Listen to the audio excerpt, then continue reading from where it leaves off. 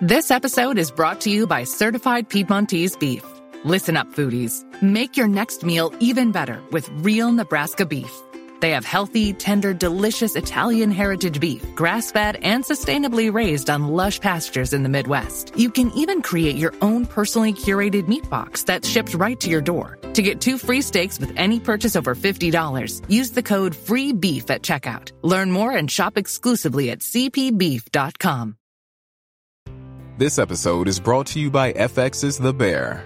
The hit series returns with Jeremy Allen White in the Golden Globe-winning role of Carmy. He and the team will transform their family sandwich shop into a next-level spot, all while being forced to come together in new ways as they confront their past and reckon with who they want to be in the future. FX is The Bear. All episodes now streaming, only on Hulu.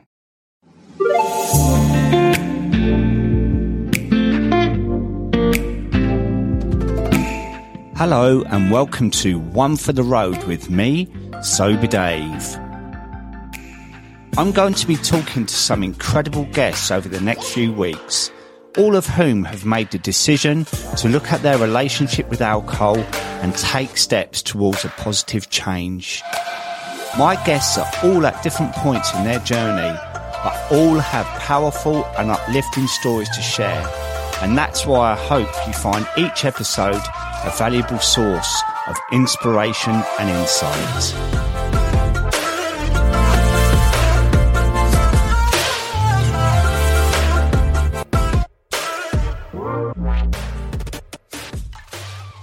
This season's podcast is sponsored by a great new startup called Tweak Life.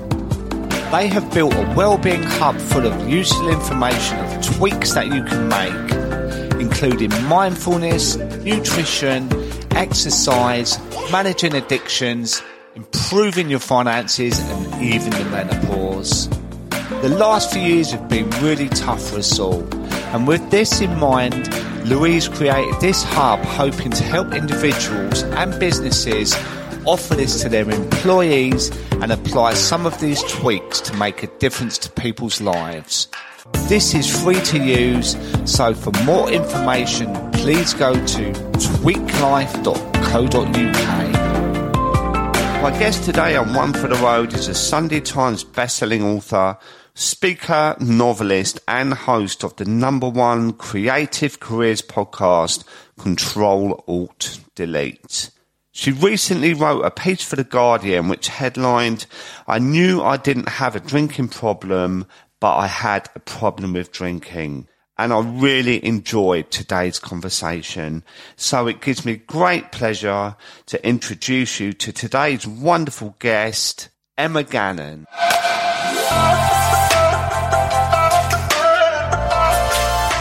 Hi Emma, welcome to One for the Road. How are you today? Hi Dave, thank you so much for having me. I'm a listener of the podcast. I absolutely love it. So thrilled to be on. Well, it's a pleasure as well. And you've got a magnificent podcast as well, which we can talk about later. But as you know, being a listener, these are life stories. And I was really keen on getting you on because you had a piece in The Guardian that I read. And it really intrigued me, actually, because of what you're doing now with your drinking. And that's a great conversation and a much needed one.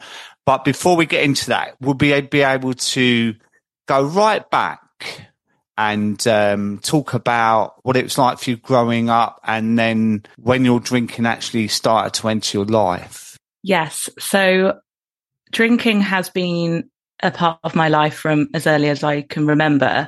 I'm from a family of really fun people. And I know that, fun in air quotes there because I am associating it with sort of partying, and I've got half sisters and a half brother, and they're from like the Gen X generation. So they were always going out and I was always watching them like get ready to go to the clubs when I was really little. And, just my parents drink every night. It's part of what they do. They don't have a problem with it. They love it. But yeah, like it was always around. It was always a part of life. And I think, we'll get onto it, but that sort of idea of alcohol being like in the very fabric of life, like you don't even notice it's there because it's so normalized. So yeah, that's sort of a little bit of context from growing up and And I've been unpicking that ever since, really. It's really interesting what you're saying there, that when you say they don't have a problem with it, it's what we assume, isn't it? But when from the outside you look at it, they're drinking every night.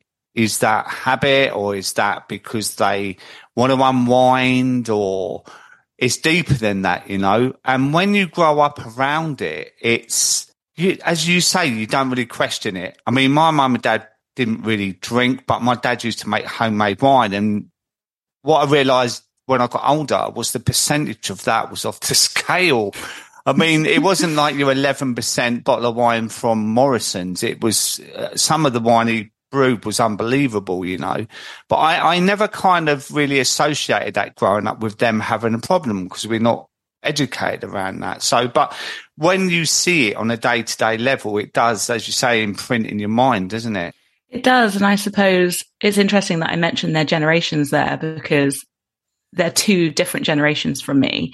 And that's not an excuse or me not wanting to dig into it. It's just that for me, my journey on questioning my own alcohol use has been very much trying not to have an opinion on others. And I'm hoping that even by questioning your own drinking, because I notice that when I don't drink around them, that's been the biggest challenge for me, is because it means I'm not joining in. It means I'm not being fun, in air quotes. And that sort of family dynamic of like having the Prosecco and celebrating and having dinner together, and my dad getting out the red wine, you're like, that was the hardest bit for me, is saying no to something. And I'm a people pleaser in recovery. That's another thing I've been trying to work on. But you know, I'm just really trying hard not to kind of try and diagnose everyone else if they, to be honest, don't seem like they do have a problem, even though now I've read all the books, I'm like, why do we fill a void every night? But yeah, for me, it's been very much on me, and that's where that's how I'm finding it the easiest as well. I mean, sometimes we relate to our own drinking when we look at others. So when you just said that, then my mum and her husband used to drink every night, but they would only have two, I think, vodka and tonic, and they would use measures as well, and they wouldn't drink till 8 o'clock. So when they used to come and stay with me, it was really irritating, because it was like, I want to start at 3 o'clock on a Saturday afternoon. So I used to say to them, oh, come on, it's a gorgeous day. Why don't you have a shandy or something? Just so that I could start. And by the time they started at 8, I was absolutely plastered. Do you know what I mean? But they used to drink every day, but it was actually really moderate. So I think I was just comparing it to my drinking, I suppose. Yeah. And you know, what's really interesting is, and I saw a hypnotherapist recently about this, and I don't know if it's something we talk about, but I got quite obsessive in my thinking about alcohol, not actually the alcohol. So I would think about it all day. I'd be like, oh, should I have a drink tonight? Should I not have a drink tonight? But I never actually did drink. It was like my thoughts about alcohol had spiraled. And my parents, I look at them, they don't think about it in the day. They don't care. They just have their drink and they have a nice evening and they go to bed. On paper, are they drinking too much every night? Like if a doctor was here, probably. But I had more of a problem, even though I wasn't even drinking, if that makes sense. Yeah, absolutely. It does dominate the mindset. So growing up, and then you went to uni, and you know what that's like. Student union bars. And so is that when you started to get stuck in? Yes. And you know what? I didn't like university. I look back now and I got through it. It was fine. I also feel really lucky and, you know, privileged to have gone. And I'm sure it, you know, played a big role in me getting, you know, to where I am now. Cause, you know, doing the English degree and writing essays and doing all that and being in the library, like I completely acknowledge it was an important part of my life. But that something wasn't right about that whole culture. And I think a lot of us don't really like it. And we pretend we do.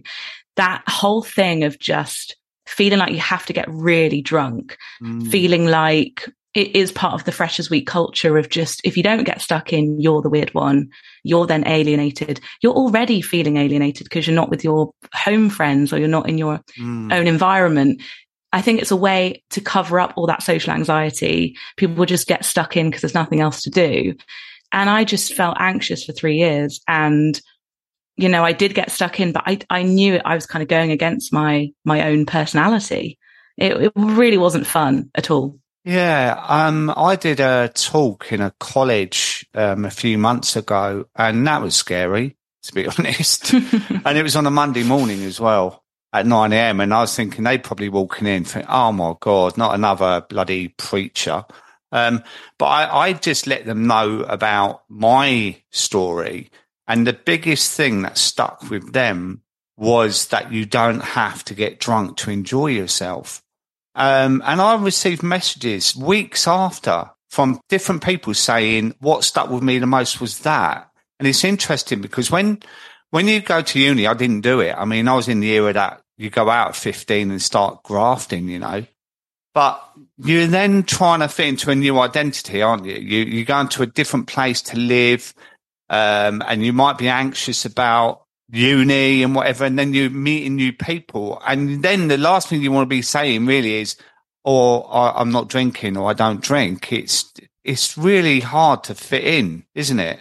It is. And honestly, that would have been really amazing if I'd have seen a talk like yours at uni, because I think that's why your work is so powerful, is because we just need a little bit of a permission slip to say, you know, you don't have to do this, right? Because I think you're so stuck in this social culture of just feeling like you don't have a choice, and just someone saying, actually, you do. That would have changed everything for me, I think. Yeah, and that's why we're out there banging the drum, I think, because there's a lot of stuff about shame and stigma and stuff like that. And as we all know, it's the only drug you have to justify not having, which is crazy in these days, you know. But I think the work we're all doing, including this podcast, is really important. People listen to it and then start conversations up, you know. So uni, you flew through that, and then what was next? So then it was the working world. Yes. And I joined an agency. It was like a digital PR agency. And again, I feel like I want to be liked. I feel like I want to fit in. A lot of the socializing after work involved a lot of drinking. If anything, it was a continuation of uni culture, which was surprising to me, I think. But I was in my early 20s, so I just kind of carried on. And again, just felt really anxious about it all. I think, you know, the whole waking up the day after and not knowing really what you've said, and have you said too much, and everyone trying to kind of find out stuff about you. Yeah, it wasn't really a great time. And most people say, I was in that industry that it was fueled by alcohol. But, you know, the amount of people that come on these podcasts that are in very different industries. So it's wherever you look. And in a way, it's about how you feel about yourself, isn't it? It's like if you, like you say, you're a people pleaser. So you're going to go into this new job and you're going to want to be good at your job. You want to be accepted in a social environment. You don't, you know, like want to go for a drink Friday with the team and say, well, actually, I'm trying not to drink because it's too awkward. So you go along with it, don't you? That's the thing. And that's what's really interesting about this whole conversation, because for me, yes, it's about alcohol. Of course it is, but it's about a much bigger thing for me. It's about boundaries. It's about being able to say no. It's about having like the confidence in who you are as a person to be like, I'm actually worthy and of value to this situation, even if I'm not drinking. And that's the thing that really stood out to me when I read Quit Like a Woman by Holly Whitaker, which is just what you said. It's almost socially unacceptable to not drink. And that is fascinating now that I've opened my eyes to it. You know, I was at a wedding over the weekend and there was a guy there who had a non-alcoholic beer in one of those like sleeves, because he was covering up the bottle. And he was like, whispered to me, you know, I read your Guardian article. I'm not drinking, but I don't want anyone to know. And I just find that, that's just the fascinating thing to me. Now I look back on my life and I'm like, no wonder I mucked in. Yeah, it's sad as well. I mean, I'm the opposite of that. I go in and wave the non-alcoholic beer around and say, hey, you know. But and I hope we get there. Yeah. Well, we're all different as well, aren't we? And we've all got a different relationship with it. And I mean, I know she won't mind me saying, Janie Lee Grace, she's a Radio 2 presenter, and she didn't tell anyone for nearly a year that she wasn't drinking because she found it too awkward. So she would just go to these things and get a non-alcoholic drink and maybe look like it is, or don't even mention it, you know, where I came out of the closet straight away with it. It's like, I'm sober now. I'm 54 years old, covered in tattoos, and I'm a bloke from Croydon. Take it or leave it. whatever. You know what I mean? I was like really, but that was how I could do it myself. I had to make myself accountable, and that's by setting up my Sober Dave account, helped make me accountable. And once I did that, people started DMing me and like, oh God, I really relate to your story. I think it's really brave. And I did this talk in a pub. Oh my God. I was like, a couple of months sober in a pub in Forest Hill. It was packed. And when I got there, they said, oh, you're last on. I was like, no, like normally you'd have 3 drinks and, you know, so I sat there throughout the whole thing and all these people were smashing these talks and whatever. But I was sitting by the bar where they were pouring my favourite beer, you know. Once I got up there and I started talking, I was looking at people's reactions, and afterwards the amount of people came up to me. There's a fireman who had stopped drinking and he came up to me, he said, mate, everything you said is so relatable. And after that, it was like, oh, there's a lot of power in these conversations. And I think like when you wrote that piece in The Guardian, I saw that and it was like, that's just brilliant, you know, for getting it out there. You're a writer, and that whole, what your industry is just packed with drinking, isn't it? Yeah. Well, thank you. 'Cause I'm not surprised that was really powerful, that talk. And I think what I found is that when you stop drinking, people kind of, it's almost like you're slightly magnetic because people start coming over to you or wanting to talk to you or wanting to know more. And I think that's someone going, oh, well, it's quite good over there. I think I should investigate that. And, you know, the Guardian article started with me talking about an interview I did with Ruby Warrington, who wrote the Sober Curious book. And I interviewed her in December 2019. I was hungover interviewing her. And I look at the photo now and I'm like, God, I just was not in a good place during that interview. And she started talking about the book, and I'm so defensive in the interview. I'm like, oh, why would you not drink? Like, really? You know, and I'm really covering up, obviously, something hidden deep inside. And now I can notice it with other people when they're palming it off. And yet it took me like 6 months or so to read the book. And then I read the book and I've really not looked back. You know, it's completely changed my outlook. And it's about being curious as to what you'd be like without it. Because like we were saying at the beginning of this interview, if I've been in like a Wetherspoons in Exeter since I was like 15 years old, I don't actually know who I am without drinking occasionally or drinking a bit or having like a 2-day hangover every now and again. And I did a hen do sober recently. I did a road trip to California for 2 weeks recently sober. And it is amazing to get curious about what that is like, because it's quite trippy in a good way. Like you're really seeing the world, and it's amazing. I love that phrase, curious. And one of my favorite words is explore, to explore something different, because we get in this groove, a bit like a Sky Electric car, and it stays in the groove. And because of everything around us, how it's advertised everywhere, it's a lot easier to stay in that groove and conform to everyone else, right?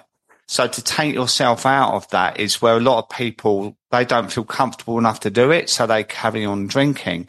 And what I read in your Guardian piece was that lockdown was extremely challenging, because I'm a grey area drinking coach, and I found lockdown, just the amount of people that were sending me DMs, I'm, a year in, I'm in trouble, because let's remind ourselves that in the beginning of lockdown, the weather was sublime. There was, I think, an app called House Party, and everyone was sending videos of them sunbathing. It was like a massive holiday, wasn't it, in the beginning?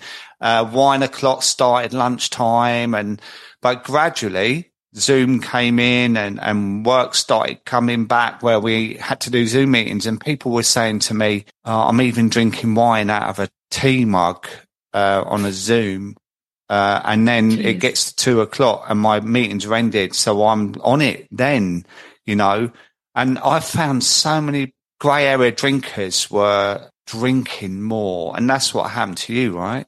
Yeah, because even though I've shared a bit about growing up in uni and work, that was always on a weekend, that was always on a Friday night. I didn't really drink in the week. I just didn't really think about it. And even though I've said, how alcohol really played a part, like it was like I binged. I was like a binge drinker on the weekends. There's nothing that unique about that, but it was still something that we should talk about. And in the lockdowns, that's when it crept into the week. And that's when it crept into like a Tuesday evening. And then that's when it crept into every night of the week. And I write about in that Guardian article about how even Gwyneth Paltrow was talking about how she had a cocktail every night. And I was like, well, if she's doing it, that's fine, because she's like the wellness woman. And it really wasn't fine. And my husband, Paul, he doesn't really drink. And he just said to me one evening, you're really drinking quite a lot, just pointing it out. And then I got really snappy with him because I was like, it's the lockdown. What do you expect? Everyone's doing it. And I really, really love that he pointed it out, because it was like slightly out of character. And also I think he could tell that I was drinking a different way. Something had changed. And that's why I write about it, because I felt like I had a tiny glimpse. And I'm not saying it's anything similar to like fully kind of being in like the place you were, for example, but I felt myself sliding into a place that really scared me. So I knew I had to kind of pull it back. It's interesting you say that, right? Because I've examined my history of drinking and it went in stages. And that's why I relate to it like a long-term relationship where in the beginning, it's all exciting. You spend weekends in bed and you're always going out, fancy meal. Everything's great. And, oh, look at my new boyfriend. And, but gradually you settle down and then you get into your own way of life. And my drinking was like that because it stopped being exciting. And then I started to rely on it in a social situation. But then I started to drink in a solitary situation. I become a recluse. And it changed over the years. And what Paul said to you was really fascinating, actually, that he noticed it in you, that maybe he noticed actually that you weren't reacting the same to your glass of wine and you were maybe more numb or complacent about it and not as conversational, these little pieces that indicate that the relationship with alcohol is changing. And that always manifests more. People start to finish the bottle and then go, well, I might just have one more because their tolerance goes up. And that's what I found in lockdown, that the amount was increasing. That's it. And it was, like that inability to stop. I don't think I actually really had before. And I think what I've realized, and I really want to caveat, like this is just me talking about my own personal journey. I think whatever works for you, and all our journeys are different. But because I know talking about moderation can be a bit dangerous in a way, because I wouldn't want someone to be like, well, that works for her, so I'll try that. Because for some people, it's completely valid and real that they need to completely stop and not look back. But for me, I found like I could know when I was not in a good place. And so that's when I shouldn't really go near alcohol. I go with the ebbs and flows now of how I am. So when I'm in kind of an all right place and I just fancy a glass of wine, I can do that now because I'm not binging. I'm not filling a hole.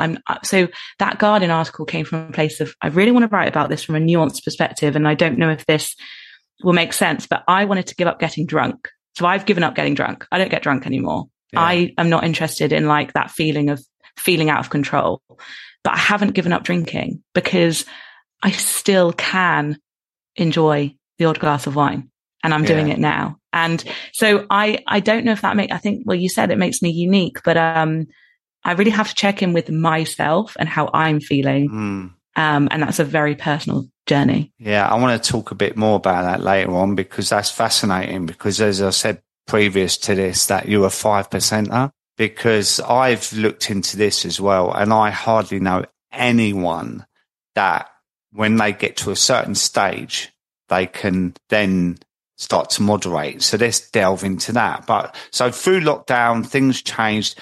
And how did you come across Jolene Park then? I think I watched her TED Talk. Yeah. A while ago. Yeah. So that was fascinating. Yeah. Yeah. I met her. I went to one of her seminars in London, actually, and she was going up to Scotland straight after. And I had a brief chat with her. And then I didn't have anything more to do with her. And then I was approached by Penguin to write a book And I did the proposal, and it wasn't quite what they wanted, not quite what I wanted as well. And then I thought, well, maybe I need to expand myself in other areas. So I did a course, which was brilliant, to become a grey area drinking coach. And that's where you started looking into the fascinating subject of grey area drinking, because it was a relatively new thing, wasn't it? Yeah. And to be honest, I still don't know if I completely understand, like, how you can fall into that grey area and whether you can get yourself back out. I mean, can you explain, like, what it actually means? Well, it's when you were a grey area drinker, but the thing is with you, because you could take it or leave it to a certain extent, and you weren't dependent on it, and you hadn't hit certain rock bottoms. So for me, I could not take or leave it. If someone said to me, why don't you stop drinking? I would burst out laughing. And I hit several rock bottoms. So I was right down the other scale of being extremely dependent on it. I didn't even want to entertain the fact of giving up, but grey area, some people can go weeks without having a drink. But if they're questioned, well, you might as well stop then if you can do that. Well, I don't want to stop. I like a glass of wine every now and again or whatever, So there's a big space in between someone who doesn't care. I mean, for me, I love chocolate, but if I never had it ever again, it wouldn't bother me, you know? But with booze, it was different. So, I mean, I feel like also for me, raising my awareness of it and what it is. So basically, this is going to make me sound maybe a bit weird and woo-woo, but my consciousness around it has obviously become clearer. So I'm not doing it sort of in a numb way. I'm not doing it so during the lockdown, I was just drinking in front of the TV and I didn't even realize I was doing it. Now it's like, I know what it is. Like, I've read Holly Whitaker's book. I know that, like, alcohol is literally ethanol that's like in petrol and toxic fumes. Like, I know it's not good for me. And I know that one glass of wine I really enjoy still. And I know that I can, like, have a cup of tea afterwards and go to bed because I'm back in that place. And so what I'm finding fascinating is my relationship with alcohol, I'm feeling changes based on whether I'm okay or not. So last night, for example, with the Queen's funeral, I was feeling really sad because the energy of London felt really heavy. Even if, like, you don't personally necessarily care so much, I felt like there was an atmosphere. And I was like, oh, I'm feeling really uncomfortable. And I had this feeling that was similar to being in the lockdown where I was like, I want to drink. And so I didn't, because that was not a good place for me to have a drink. And I don't know if this is making sense, but it really depends on, like, how I am and whether I'm just being really conscious of the decision. But that is, if there is or not a healthy relationship with alcohol, that to me sounds the most healthiest it could be, because you're not drinking if you're upset, if you're emotional. Because I read something that you said, if you have a steak or something, you'll have a glass of red wine. Well, that one goes with the other kind of thing. But for me and several thousands listening to this, that one glass of wine is like a greyhound out of a trap. Once it goes up there, and for me, it was a sign of, right, you can get drunk now. My brain wouldn't rationalize it in any other way. It was all or nothing. And even to the extent that if I knew that I couldn't get drunk, I would rather have none. That's my relationship. I could go to a pub and think, well, actually, something's happening later, and I can't be drunk for that, whatever it could be. So I would rather not have anything than have two, because two would just set me off. And that mindset alone is, now I don't drink. It's, well, like, surely you could have done, but no, I always try and take myself back to how I was feeling then. And it was all or nothing mentality. And there were a lot of people like that. And it seems to me that you've caught it at the right time. I think so. But I'm also really aware. And even when I was writing that article, like, I really take it seriously, though, that I'm not, I was nervous about saying that, because I really don't want anyone listening who's given up and has to give up and can't moderate. I don't want them to feel like, oh, well, she can, so what am I missing? Like, I just feel like we have to really, really understand and acknowledge the difference between the two. I completely hear you, because even when I invited you on, it was like, how can we do this that it won't encourage people to say, well, if she can do it, I can do it, right? And I think there's certain questions you have to ask yourself. It's like, if I do have one, you nailed it just now. I can have one and then have a cup of tea after. That's the question you ask yourself. Yeah. Because for me, it's like, why the hell would I want a cup of tea if I've had to drink? Yes, I know. Would never. It's a great question, because that's when you find out if you can even entertain that idea. And the other thing is for people, they get complacent. And you've said in the beginning, you don't get complacent, right? Is that they will go for 30 days, 100 days, and they think then they've beaten it and they can have one drink. And as soon as that conversation starts, it's game over most of the time, because you're allowing it back in. You're giving it back the power. So I think the key here for you was that you was curious right from the off. And some people, they get along the line enough where maybe it's taken hold a bit more.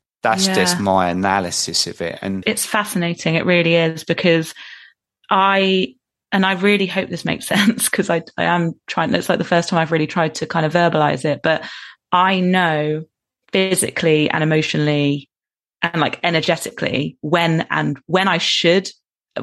can like have a nice glass of wine or like a margarita. When I was in Spain the other day, I had one. I know when that's possible for me. And I also know when I need to not do that. It's because I know if I'm having a drink now out of like, this is nice, I'm going to enjoy this, like a chocolate bar.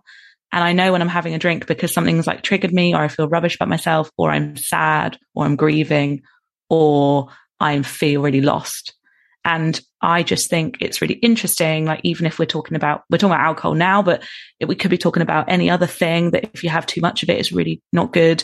It's all about getting to know yourself. And I just feel like I'm on this journey now of like being so aware of what I'm just taking in and consuming. It's honestly the same with social media. Yeah. If I'm feeling really not great, there's things that I avoid, and I will not go on certain apps or see certain things. And for me, that kind of that makes sense, that link. But yeah. Yeah, because a lot of people say to me, I get DMs, and it's from guys specifically that go out with groups of guys, right? And they say, I felt really boring. I didn't know how to act. I don't know who I am anymore. And that's so, like, I say it's like a snake shedding its skin. You have to try and leave that old version behind and explore the new version of you. And that can be encouraged by changing certain lifestyles. So like when you saw Jolene's TED Talk and you started to introduce different things into your life. So like good nutrition, early nights, exercise, all different things to give yourself the best chance possible. Because I know that when I was drinking, I was lazy. I'd have poor food choices. My sleep was terrible because I would wake up at 3 o'clock in the morning, sweating and worrying about the next day and that.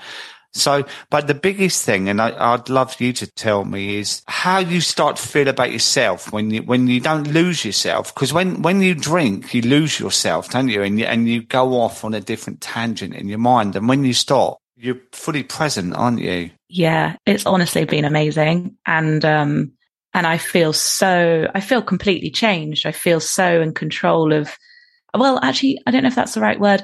What I feel like is I'm not abandoning myself anymore. I feel like I'm checking in with myself. Everything I do feels like I'm saying I'm consenting is how I feel, actually. I feel like I'm not just going along with stuff. And what I love is, I know this is maybe different because I'm sort of, grey area, but because a lot of my friends and family read the Guardian article and they also know that I sometimes drink and sometimes don't, depending on how I am, it makes it much easier now for me to opt in or opt out. Mm. So they'll, sit around and we'll be ordering drinks, and I will most of the time I order a mocktail or alcohol-free beer. Like most of the time I don't drink. And what I love is they get that now, and all of that awkwardness has gone away. because a lot of that awkwardness actually I was feeling. They didn't actually care as much as I thought they would care. Yeah. So it's just made everything easier because everything's just, I'm not going along with stuff as much. It feels amazing. And what you just said really spoke to me, that it has a knock-on effect. So this boundary issue I had with drinking, where I just went along with everything, has seeped into my work, has seeped into my personal life. Like, I'm so much better at saying no in work now. My confidence has grown. It's like affected everything. It does, because you begin to know yourself and you begin to understand what you want and what you don't want. But I think when you drink, and especially for me when I got to my level, is that I had no self-respect, no self-esteem. So I was like an actor. You know, I would go into the pub, my local, and I would perform. So if there was a solicitor there, I'd perform in a certain way. If there was a builder, I'd perform. You know, it's the performance. And when I would leave and go over to the office and get my 8 cans of Diamond White, I would go home and I'd be like this solitary loner that had nothing. It was a weird experience when I look back on it. And then I stopped going to the pub and just did the loner thing. And that was a whole new level, you know. But have you found now that you've changed your relationship with alcohol, that your writing's changed? Oh, that's a really good question. I don't know if my kind of outward writing has changed that much. I have always been quite honest in my writing, but what I found is my personal relationship with myself in like my private writing, because I have a journal and I like doing my morning pages, and I feel like I'm being honest with myself, like in private more, if that makes sense. Yeah. So yeah, I feel like that's been really great. I just feel like I know myself more and being honest with myself more. It's been also quite painful at times because I'm not masking some issues that I didn't want to look at. So like there's been friendships that have kind of gone. There's been things I've had to say no to. There's just been like kind of awkward situations that I've been putting off because I was just drinking it away. Yeah. So, you know, it's not all easy because you're having to face reality, but it's so much better than the alternative. It's healthier, isn't it? Because you kind of, I always say it's like tidying up the man drawer. Michael McIntyre did a whole sketch about the man drawer where there was a Nokia 3310 in it and old flat batteries and car keys that don't belong anywhere. And for me, maybe my man drawer was a lot messier than yours, and because I was drinking longer than you've been here, you know. But I always say as well, it's relative to the person they're drinking. So it's not a case of, I was drinking this, you were only drinking. It's the relationship we have with it, right? And we all have our own relationship with alcohol. And some people, they have a couple of glasses of wine and that affects their parenting, that affects their anxiety, low mood, whatever. So it doesn't really matter about the quantity. Yeah. And also it's really funny that you mentioned that because I look back now and honestly, like, wine makes me really sleepy and boring. I'm not more fun and I'm not more clear. It's the clarity of thought that it's given me, which has been amazing, because I don't know anyone who can actually say they're like better when they've been drinking. Do you know what I mean? It's like everything is better when it's gone because all of the truth of who you are is coming out. You make sense more. It's very funny being sober now around people because I'm now just seeing what I used to be like. So I have lots of empathy, but I realize that, you know, you can't connect. You can't truly connect with someone who has been drinking, and you can't truly connect when you have been drinking. I believe. Maybe that's a bold statement, but I believe I believe that to be true. The connection that I feel to myself and others now is amazing. There's a Johan Hari TED talk about a rat park, and his statement is connection's the opposite of addiction, right? And I believe the connection with ourselves is so important because for me, I was just lost. I had no connection. I was going with the flow. I was going, and as I say, like an act, I was just had this script in my life that I was Glugs, the drinker. That was my identity. You know, like Mr. Big in prison, and I've been in there for 40 years and I run the I thought I knew it all. And when I come out, my identity was stripped and I looked around and thought, I don't know what to do. I don't recognize anything in my life. And I was 54, right? So for me to do that and then think, I don't know how to be in these situations. I've got no confidence. I've got a lot of stuff that I haven't looked at all my life, and I almost reverted back to a 14-year-old kid when I started drinking, and it was really, really scary. But what I did, I hooked onto the community of like-minded people who had walked these steps in front of me, and I hooked onto them, piggybacked off of them. And it's like, actually ironic, I was saying about Janie Lee Grace, she held an event, and I was about 3 weeks sober, and I went to that, and I met Claire Pooley, William Porter, and that. And I always remember, I've said this before, I was on the train after, and there was so many drunk people on the train. And I thought, God, this is, it sounds weird to be on a train at 11 o'clock at night sober, but I'd never done it for 40 years. So for me to see that was like, there's something in this, you know? Yeah. And it made such a difference to my personal journey. And that's why I always say to people that community is so important, that people were relatable, or people will get you without you having to explain it too much. It's so true. And actually something I really wanted to say, because it's why I think your work is so brilliant, is I think women have a lot of social pressures, and we, you know, made to feel many different ways for many different reasons. But most of the people that got in touch with me after my article came out were men. And like, I don't really have any men that follow me and my work. Like on Instagram, it's 90% millennial women. And I'd like more men to follow my work, but it doesn't really happen, weirdly. And that article, I had so many messages from men who just, I don't think would have crossed paths, like probably nothing in common really. And they were saying, thank you so much for writing it. And I think men actually have so much on their shoulders that we don't talk about.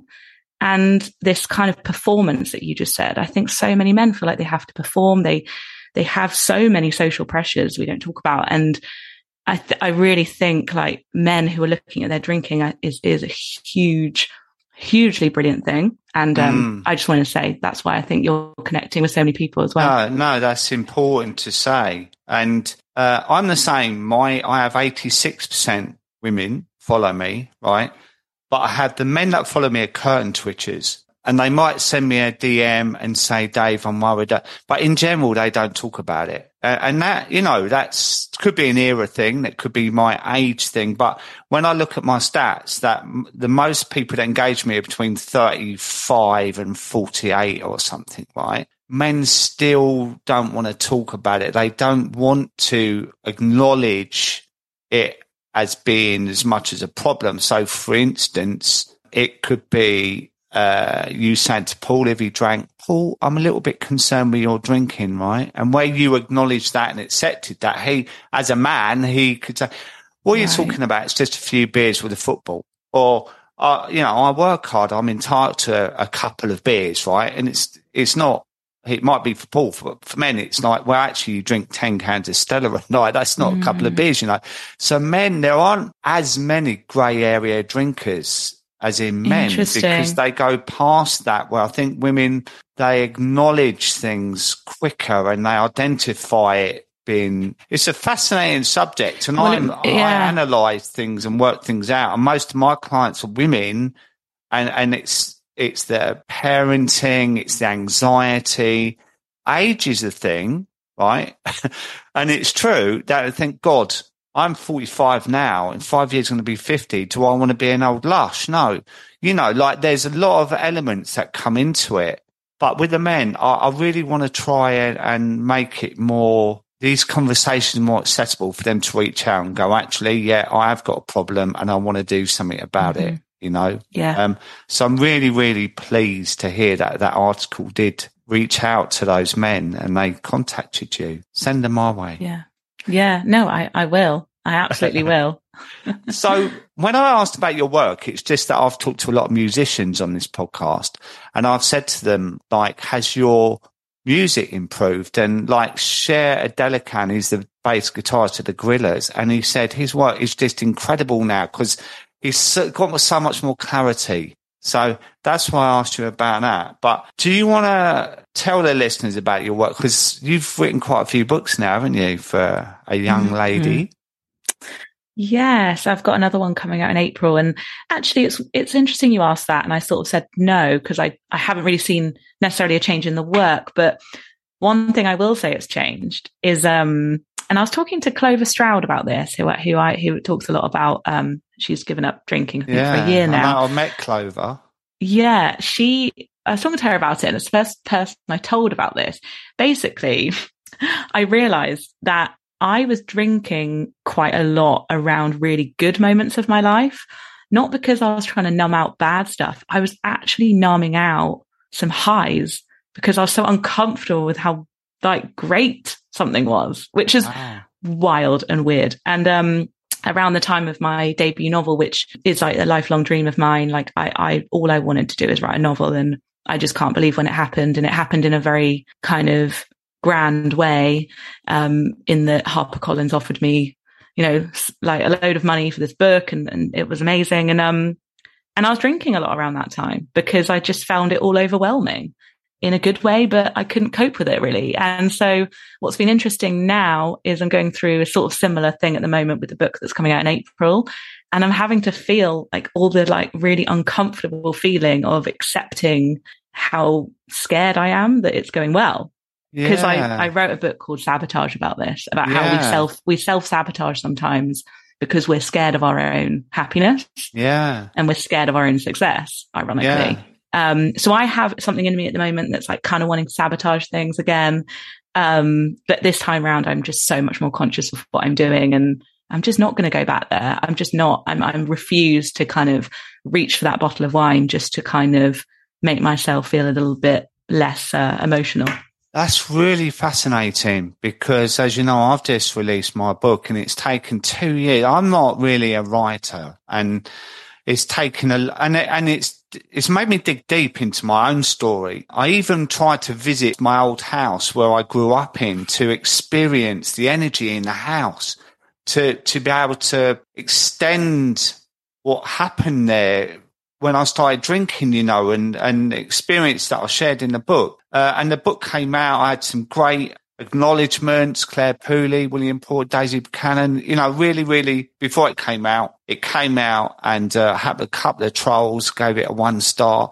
And all of a sudden it's like, oh my God, what do I do with these feelings? How do I manage these emotions? And bless, the Queen died the day before my book launch as well. So I had everything. I was planning a big book launch party in the evening with people all over the world on a live, and I felt what you've just explained to me. Like the imposter syndrome sort of thing of God. What happens? My podcast is flying. Most things I'm doing really well. What happens if this book's a failure in that? And I didn't think I was going to drink, but now you've explained it like that, I can really relate to how I was feeling as well. It's like, how do I manage these feelings? Mm-hmm. And my old default setting was have a drink, have a drink, have a drink. That was default in me. And now I'm coming up to 4 years. It wasn't default, but it was like I really struggled with it. It was like real anxiety. Do you know what I mean? My God, what if this is a flop? What if people hate it? What am I going to do? How am I going to deal with it? And I had 2 or 3 days, and the nation was all in turmoil because of the Queen dying, and it's kind of, for me, it's settled down a bit. But it's an unusual perspective that you shared there, I think, is what I'm saying. I'm not sure people really, because it's such an amazing thing to write a book, and I'm so grateful to have the opportunity to write a book. Like it's the most incredible job, but I think we don't talk about that side of things as much. Like I've seen enough people now go through the process who feel very intense feelings around publication day. It brings up so much emotion. It brings up so much fear, like actually quite animalistic fear, because you're so exposed. Yeah. You have so many people ready to say things to you. And I think I look back and I'm like, God, no wonder I like numbed out all that stuff over these books. And I'm really excited for the next one because it's changed. That's the one bit thing that has changed, is I'm going to have to be really vulnerable, probably for the first time, without leaning for a glass of wine. So yeah, but I'd rather do it this way, and I'm kind of ready for it. All I can see with that is in the future, if you're having this healthy relationship that you've got with your drinking, that can only be a good thing. Because what you said earlier is, are there any benefits to it at all? Really? I mean, for the people that I deal with, no, absolutely not. But maybe it might help you to relax, and then you can relax and have a cup of tea. Yeah. And I've really changed my perspective on it. To be honest, now I'm like a non-alcoholic beer or a real beer, they're kind of the same to me because I'm only having one. Yeah. Like I think I've taken out like the intensity of what it represents maybe, but I really have now got to a point where I don't want to feel drunk anymore. Like that's changed for me. And I don't know whether it's because internally I've changed or it might be the hypnotherapy that I went through. Not that I'm trying to sell that to people who want to get to moderation, but it's like, I don't want to abandon what I've got going. And I think that's the sort of similar thing maybe to getting completely sober is I don't want to let this go and I don't want to fall back off this. So I don't want to get really drunk ever again, basically. But for me, I feel like I can have a glass of wine if I can just feel like a little bit relaxed with that. I think what you're saying is because I always relate to it as a relationship, right? So your relationship with alcohol is non-conditional. Mine was always conditional. Like it has to work both ways for me. And what you're saying as well, maybe reframe it to not, I don't want to ever get drunk again. Is I don't want to ever lose myself again because that's where you are with it. You don't want to lose yourself because you don't feel comfortable with that. So I'm like, you can. How can you do it? But I do look at the back of like the percentages now. Like if with a glass of wine, it has to be a really light one.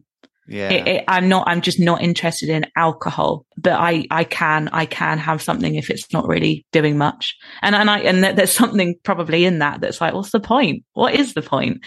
And I actually do think in my future, I see myself in quite a few years' time, not even that long away, being sober. I really do. I think I'm gradually phasing it out, if I'm being honest, because there is no good that comes from it. I think I'm not quite ready to maybe change my identity completely. Maybe that's something. And maybe then it won't be such a big thing. And you just say, I just don't drink. For me, it's like I'm sober because look what I've been through. And oh my God, I've overcome this terrible elephant in the room. But maybe for you, it's where I just don't drink. Yeah. I think Gabby Roslin's like that.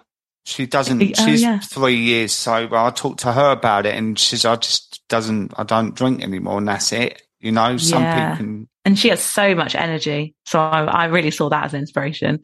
But it's interesting how much alcohol really is more than just what it is, because I was on a weekend away recently and I didn't drink anything. I love going away by myself and writing. And I used to like get some wine in the room. Don't do that anymore. Just completely not interested in drinking by myself. And by the end of the trip, because I kept ordering all these mocktails, I kept ordering all these like fancy spritzes or whatever, lemonades and stuff.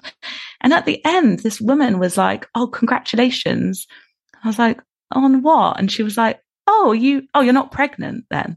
Oh God. And I was like, is alcohol really that entrenched in our life that if we're not drinking, it has to mean something? So I do feel like I'm just, I don't know. I find this topic endlessly fascinating for that reason, that it's just so embedded and it doesn't have to be. It is. And I think because of the work you do, you have a lot of power in your conversation. And I think that Guardian article, because you're respected so much in the work you do. So it's articles like that Guardian piece that has sparked conversation. And there'll be people actually questioning their own relationship quietly. Yeah. Like with some of the posts I put out there, the best reactions I ever get is when I talk about grey area drinking, right? Because people start to ask themselves questions and they, especially when it comes to parenting, am I present when they want me to read a bedtime story? Am I fully there for them, or do I make an excuse not to do it? And, I'm tired, I've had a long day, I'll read to you tomorrow. Or, when you wake up in the morning and the kids are noisy, all these things, they start to ask themselves questions, and then that seed is planted and then it moves on from there. But before we go as well, and thank you so much, do you want to tell us about your podcast as well? Oh, thanks. Yeah. So my podcast has been going for about 5 years now. It's called Control Alt Delete. And yeah, it's just a place really where I interview authors about their books, and it's really honing in on careers, well-being, and kind of business and social media. So those are my 4 themes for the podcast. But But yeah, I can't tell you how useful your podcast has been, because I think when you're going through this stuff and you might not be surrounded by other people that are on the journey with you yet, aren't we lucky that we can connect with other people who are? There are so many episodes on this show that I just felt like that nuance had been captured and how it was different for all of us. And, you know, we're all just trying our best at the end of the day. So thank you so much. And I don't know if it's like this for you, but I genuinely love recording them because it's like having a coffee morning. Do you know what I mean? Yeah, definitely. I just think these open conversations, relaxed, and just putting it from our perspective, people relate to it. And some relate to others and more to other people, you know, but I always get people saying, oh my God, that podcast with blah, blah was incredible. It really hit a note with me and it's changed everything. And, you know, that's why I love doing them. And I feel really, truly honoured that you've joined me today and shared your story with me as well. I'm so grateful. And I'm wishing you all the best for your new adventure in 2023. Are we not allowed to mention what it is yet? Oh, the new book? Yeah. Yeah, so I've got a new book coming out in April. I think I can say what it is. It's called The Success Myth, and it's looking at the sort of myths of success and how our sort of relationship with success might have changed post-pandemic and finding our own definitions of it. So yeah, it's quite a vulnerable book about my journey into kind of realizing that the things I thought would make me happy didn't. And so my new definition of success for myself. So yeah, it kind of ties into some of what we've been talking about. It does. It really but thanks for creating such a safe space, because I don't think I really would want to talk about this, you know, in any other way. So you've really created a really great platform for people, to be honest. So thank you. Thank you so much, Emma. And sending you lots of love and best wishes for your new book. And I'll speak to you soon. Thank you. Thanks, Emma. Bye. I hope you've enjoyed today's episode of One for the Road. Please remember to subscribe and leave a review. You can now download my app, Sober Dave, on the Apple and Google Play Store. And on there you will find lots of tutorials, tips and support to help you stop drinking. And there are also meditation audios, food plans and chat forums. You can also find me on Instagram @SoberDave. Please remember to join me for next week's episode. But until then, thanks for listening and have a great week.